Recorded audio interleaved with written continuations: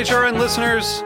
As we celebrate our 15th year, we are deepening our commitment to giving voice to the next generation of food systems storytellers, and we need your help. Our internship and fellowship programs help activate new possibilities for underrepresented and underestimated young people through experiential journalism, audio engineering, and production training. Through these unique programs, HRN helps food equity stewards build essential workforce readiness skills that expand their potential and foster economic mobility. Please consider supporting these critical programs. And with a minimum donation, you can be entered to win a dinner for two at an amazing restaurant in one of 8 cities and tickets to a concert at a great venue in one of those cities. We have incredible partners across the country who have donated, as they also share our passion for helping to educate the next generation of food systems storytellers. Check out heritageradionetwork.org/15 to donate and enter to win today. That's heritageradionetwork.org/15 to donate and enter to win today. And make sure you donate before March 31st. Thank you. Today's program has been brought to you by Hearst Ranch, the nation's largest single-source supplier of free-range, all-natural, grass-fed, and grass-finished beef. For more information, visit HearstRanch.com. You're listening to HeritageRadioNetwork.org, a nonprofit, member-supported radio station. We're millions strong, with folks tuning in from over 200 countries. We are education. We are entertainment. We are the future of food. May is our membership drive. Become a member and support us while receiving e-newsletters, advanced invites, special discounts, and a membership card. We need your support. Visit our website and click the donate button to become a member today. Thank you for believing in us, and enjoy the show. So you don't charm the devil with your rock and roll load. Knows that country music's gonna save your soul. The devil runs his groove in them rhythm and blues that Sam. It's gonna get you sun in the air. Welcome back to the Speakeasy. I'm your host, Damon Bolte. May is membership month here at Heritage Radio, and it is of the utmost importance for members and listeners to help us out and help us continue with bringing you all the information and entertainment that we do on a weekly basis. And also, you know, like Jack's skateboard broke a wheel. Like we need people to donate so we can get him back on his wheels. You know, How am I going to get to work? How's he going to get to work? How am I going to do the show? I have no idea how to run the board or the computer. I'm so like technical. I can't even say technology. I can't do it. We need Jack. We're a mess. We are a mess. But with your support, we'll clean up our act and continue to rock it out. So, speaking of rocking it out, I've got one of the most rock star bartenders in New York City, Charles Hardwick. Welcome to the show. Thank you, Damon. It's a pleasure to be here. You and I guess, have known each other for, I don't know, about 3 years? 3-4 years, something like that. Years, but we haven't actually gotten a chance to sit down and talk like at length. It's usually like passing at an event or at a bar, and there's usually, you know, all the distractions that come along with that. So it's nice to be able to have you in the studio today and talk shop. Totally. I'm excited. Yeah. So for those people who don't know you, which, you know, for the 3 people who don't know who you are, why don't you give us a little background on your bartending experience in New York City and just in general, like your history? Cool. I'm, I guess, one of those rare birds in this industry, in this city, in a sense, that I am actually from New York. What? Was born and raised here. Someone that I work with, I'm working with right now, actually, was from New Orleans, very glib gentleman. Was like, wait a minute, you're one of those mythical creatures that actually is from New York and lives and works here? And yeah, that's true. I mean, I grew up here, sort of a child of, I'm a little bit older than some people too. I'm basically a child of the 70s, late 70s, early 80s. And started working in the industry in, you know, kind of a real, just simple, cool place called Acme Bar and Grill, which was at the time just a kind of a Southern barbecue joint, you know what I mean? And like we had a big lemonade machine, and we made Lynchburg lemonade with Jack Daniels and wings, and we had like oyster happy hour and all that stuff. It was definitely not a cocktail joint. The guy who trained me there was this guy named Rudy, who was like really cool, laid back guy, looked like Michael Jordan. Strangely, Acme is now, it's kind of emblematic of the changes in the city, because Acme Bar and Grill is now this very trendy restaurant that kept the name and the location, and even the signage. And it's now this really super hot, trendy, fashion destination kind of restaurant. So that was my first restaurant job, bartending job. And, then I kind of evolved into a couple of other places that were somewhat similar. And eventually wound up stumbling into the Odeon in Tribeca, which is kind of an iconic place. Yeah. Did you work with Toby? It was I'm not that old, dude. Jeez. Really? Sorry, Toby Cicchini. Sorry about that, dude. Everyone knows you're old. But Toby Cicchini, the inventor of the sort of reconstructed Cosmopolitan. But no, it was a few years after that. But it's still a really cool place and a great crew there. And then from there, wound up at Pravda, which was signature for me because I wound up working with the guys from Employees Only before they even ever thought of Employees Only. Jay Cosmos and Dushan Zarich. And that's where the whole cocktail bug bit. And I sort of, got into, really crafting cocktails and working with fresh ingredients and stuff like that. From there, it went into a couple of other places that aren't really worth mentioning. Then opened up my own bar called Blue Owl and was sort of a beverage director partner there.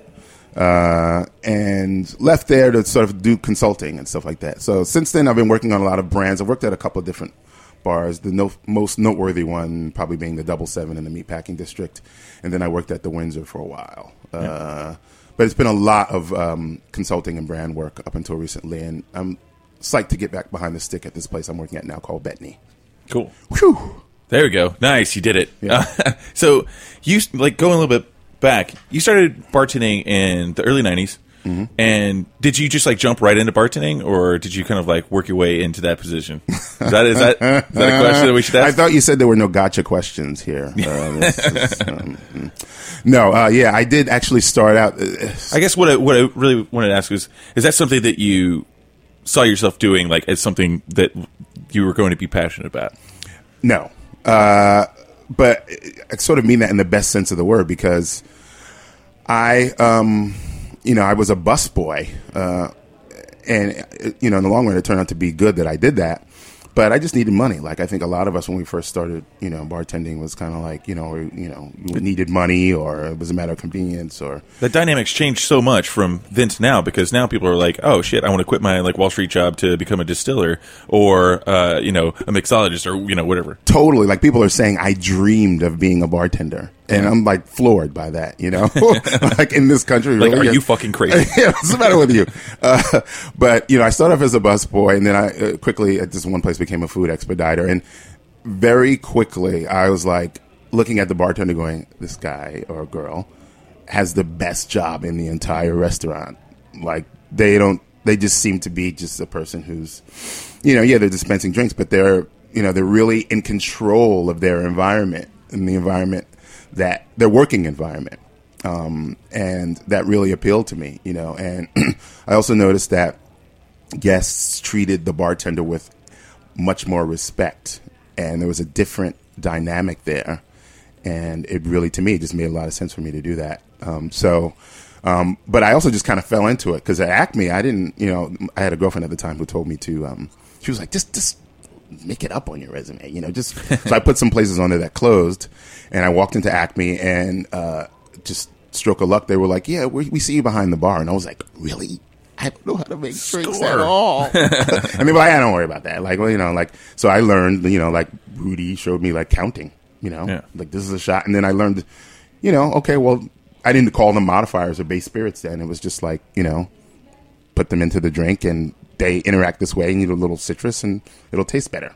Yeah. And plus at that time, it was the craft of making cocktails wasn't really present. It was all right, I want something that's in a martini glass and it's a certain color and it's fruity and it's going to get me drunk. Yeah, exactly. I mean, it was that story about the Dick Pratt selling the espresso martini or whatever. It was a drink that'll the wake me original up. vodka Red Bull. Yeah, it's I want to drink some models like that. I want to drink that'll wake me up and fuck me up. It's like that. Just people, didn't really care. What, as long as the drink was strong and was drinkable, for the most part, make it strong, bro. Yeah. And then but it was around the same time Dale was doing some stuff at the Rainbow Room, but that was like this certain well-heeled crowd. It wasn't really at all part of the cultural landscape like it is today, like in a column in Esquire. Yeah. So it was a very, very, very different time. But also it was different for food too. Yeah. And the two go hand in hand. Now it's just light years away. Yeah, it's amazing how things change that quickly. Like as far as like the spectrum of history, Yeah. And I think, it's a result of, at least at first, a handful of people just saying, why are we doing this way again? Yeah, why does everything suck right now? Yeah, really? We're using, sour mixed, at Acme, Lemon X in a big jug. That was a margarita. Some crappy tequila that was a mixto, triple sec, Lemon X from a gun, the soda gun, that is, and some Rose's lime juice and some, kosher salt if they wanted it. Yeah. Shake it up. Use this, the ice that you shook it up with. None of this. It's just basically tossing pouring over fresh ice and double, fine straining. What the hell? What? No. If you even used a Hawthorne strainer, a lot of it was 10 on 10, just broken off. So ever so slightly. The egg. Yeah, cracking the egg, totally. Yeah, it's amazing. And especially you mentioned Dale, it's Dale and Jill DeGroff came on the show last year, and they're freaking lovely people. And it's amazing for lovely, yeah. Someone to be so psyched about it and still so pleasant and humble. He could just easily be I've been out with Dale, in London. We actually went to London with a brand sponsored thing, and I didn't know him at the time. We won this croquet competition, which is another strange story in and of itself. And we go to London together, and I expected, okay, we do the tournament together. Maybe we go out for drinks one night. Dale called me every morning to see what I was doing that day and to tell me what he was doing and make sure that I was not left out of his plans. It's amazing dude. And he introduced me to every person he came into contact with when we were together in London, which was some big time people. He made sure that they knew who I was. Just a lovely, committed, generous, and humble guy, a true mentor kind of personality. And he's seen the whole shift, Yeah. Big time. How they're in shift. He's worked the long shift. Yes, he has. He's put his time in as much as anyone, and as I said, been such a big part of this resurgence of this renaissance in the industry. He's been someone I could go to for advice, and I love the fact that Dale is not one of those people who everything has to be built around spirits and cocktails. You know what I mean? He's great about being a bartender and just life. Stuff. Yeah, totally. Too. You know what I mean? He sees everything many of the other people Gary Regan or Dave Wondrich or whatever in this broader context of we're dealing with people. That absolutely, and it's also taken to Charles H. Baker Jr. His whole thing, the Gentleman's Companion. It was all about traveling the world, having good food, having good drinks with good people.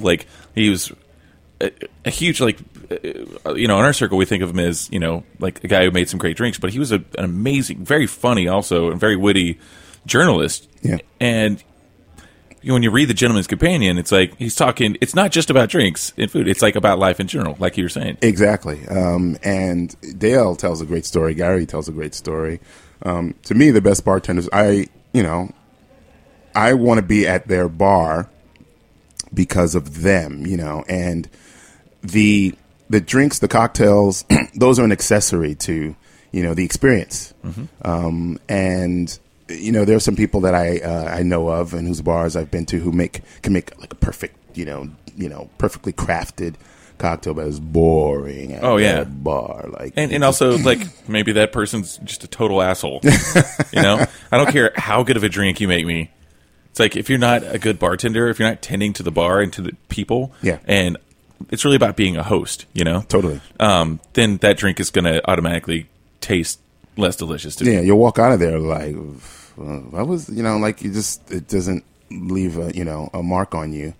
And, I mean, it doesn't mean you have to be some like, hi, how you doing? Some game show host or something like that. Yeah, and this is cornball.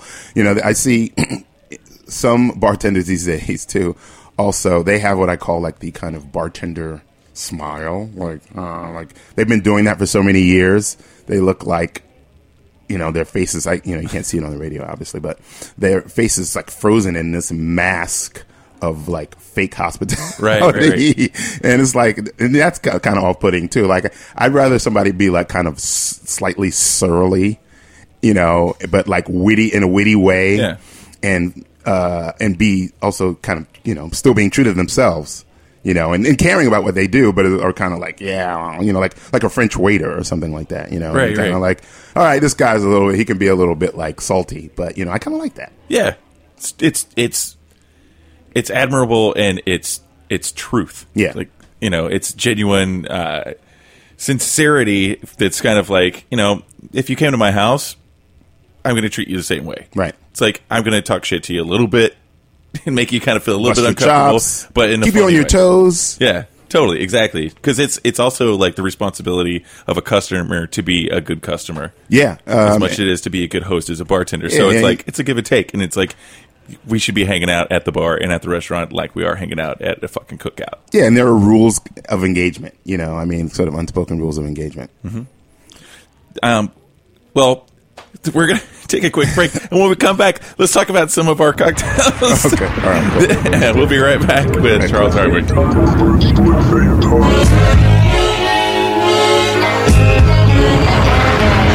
You're listening to brand new Herbert Spliffington on Heritage Radio Network.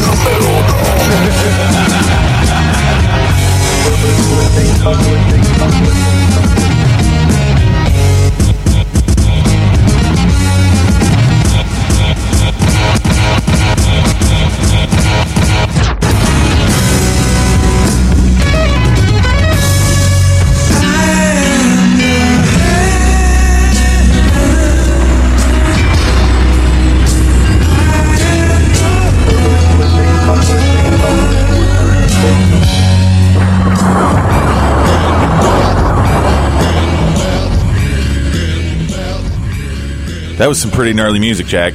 Thanks, man. Who was that? That's Herbert Spliffington from an EP that I'm actually putting out this week on Friday. Oh, nice. I wasn't even trying to plug that. I was just really into it. Nice. There you go. Organic plugs. FullServiceParty.com. Nice. All right, we've been chatting with Charles Hardwick, talking about coming into the bar world as bartender, 20 years ago. I'm sorry, I don't know if you wanted me to throw that out. Ouch. I'm also a vampire, so it doesn't matter.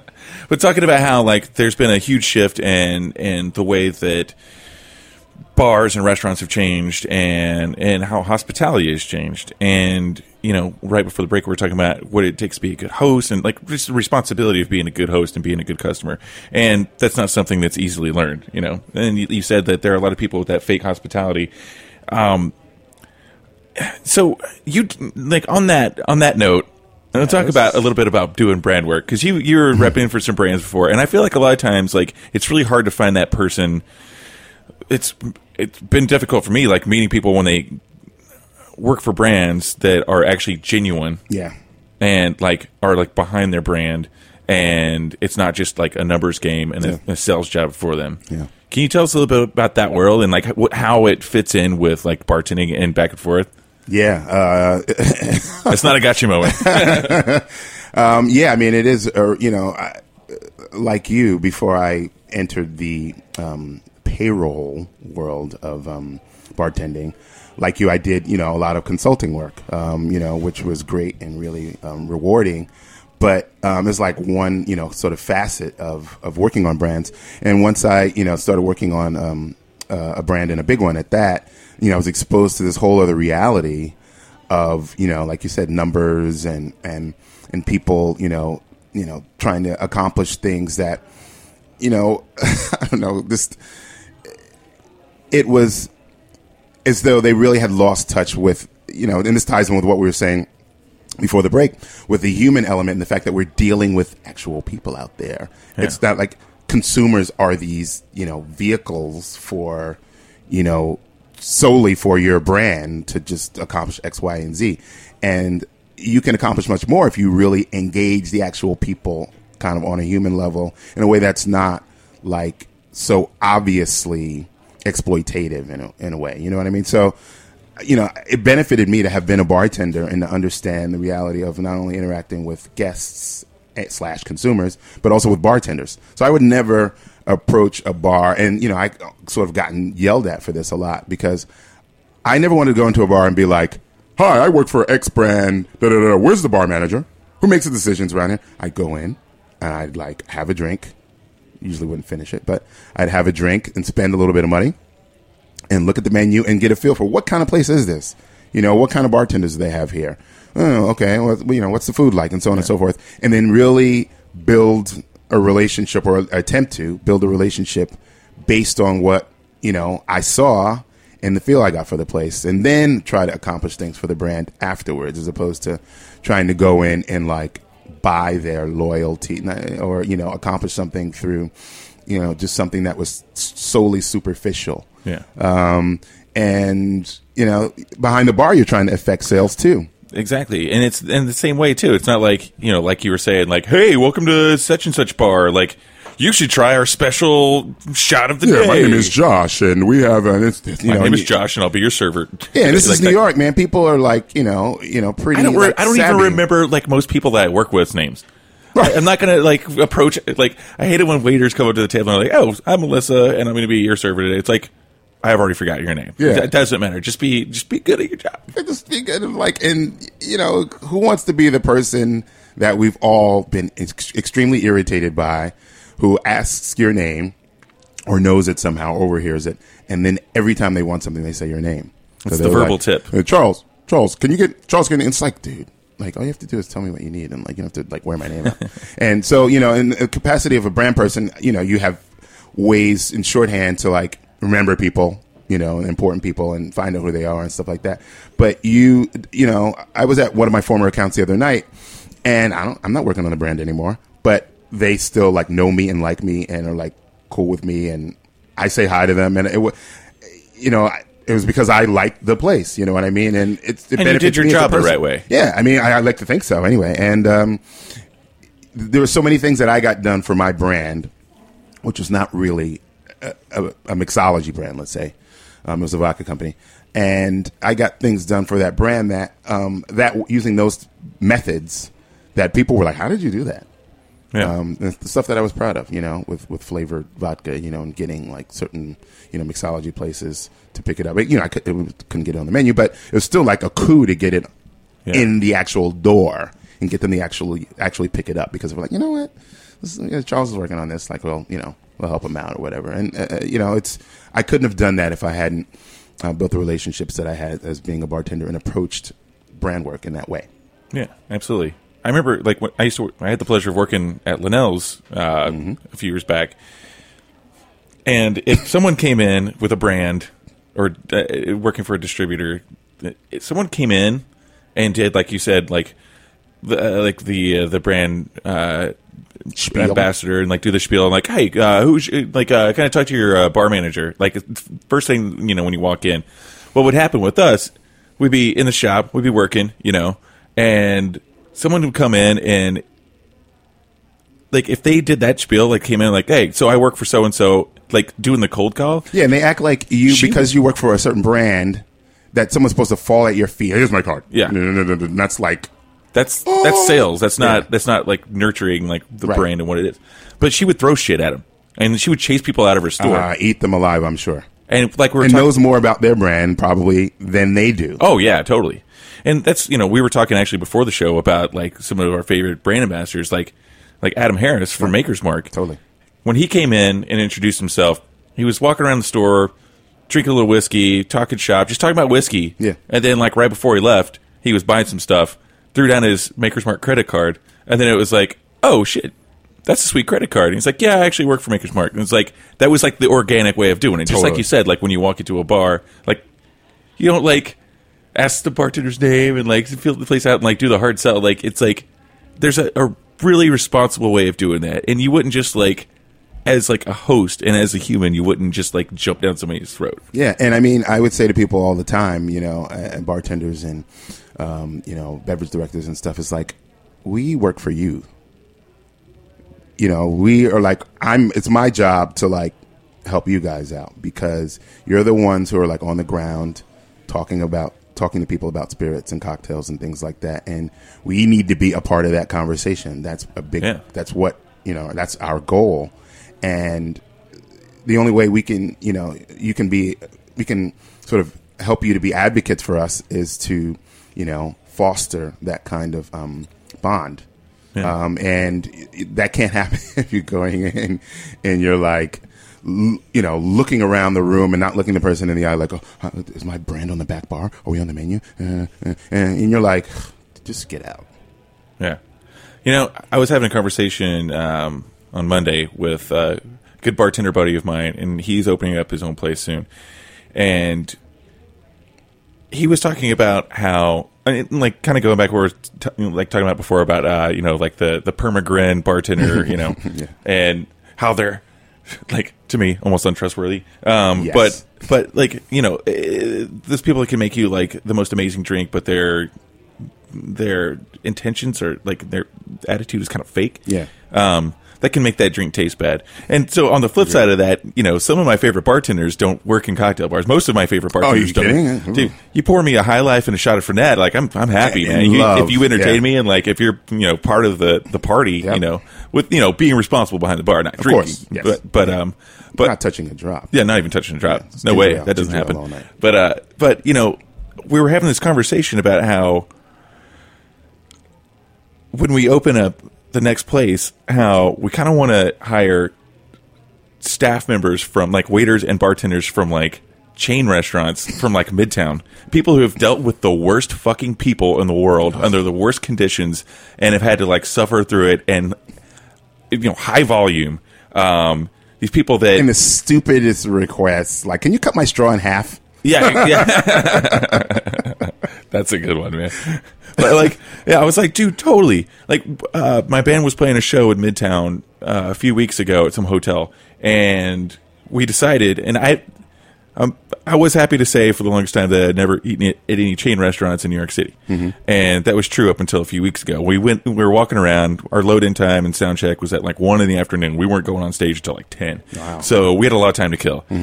Went by Rudy's Guitar Shop. Went to Jimmy's Corner. I don't know if you've ever been to that bar. It's like the one. Oh yeah.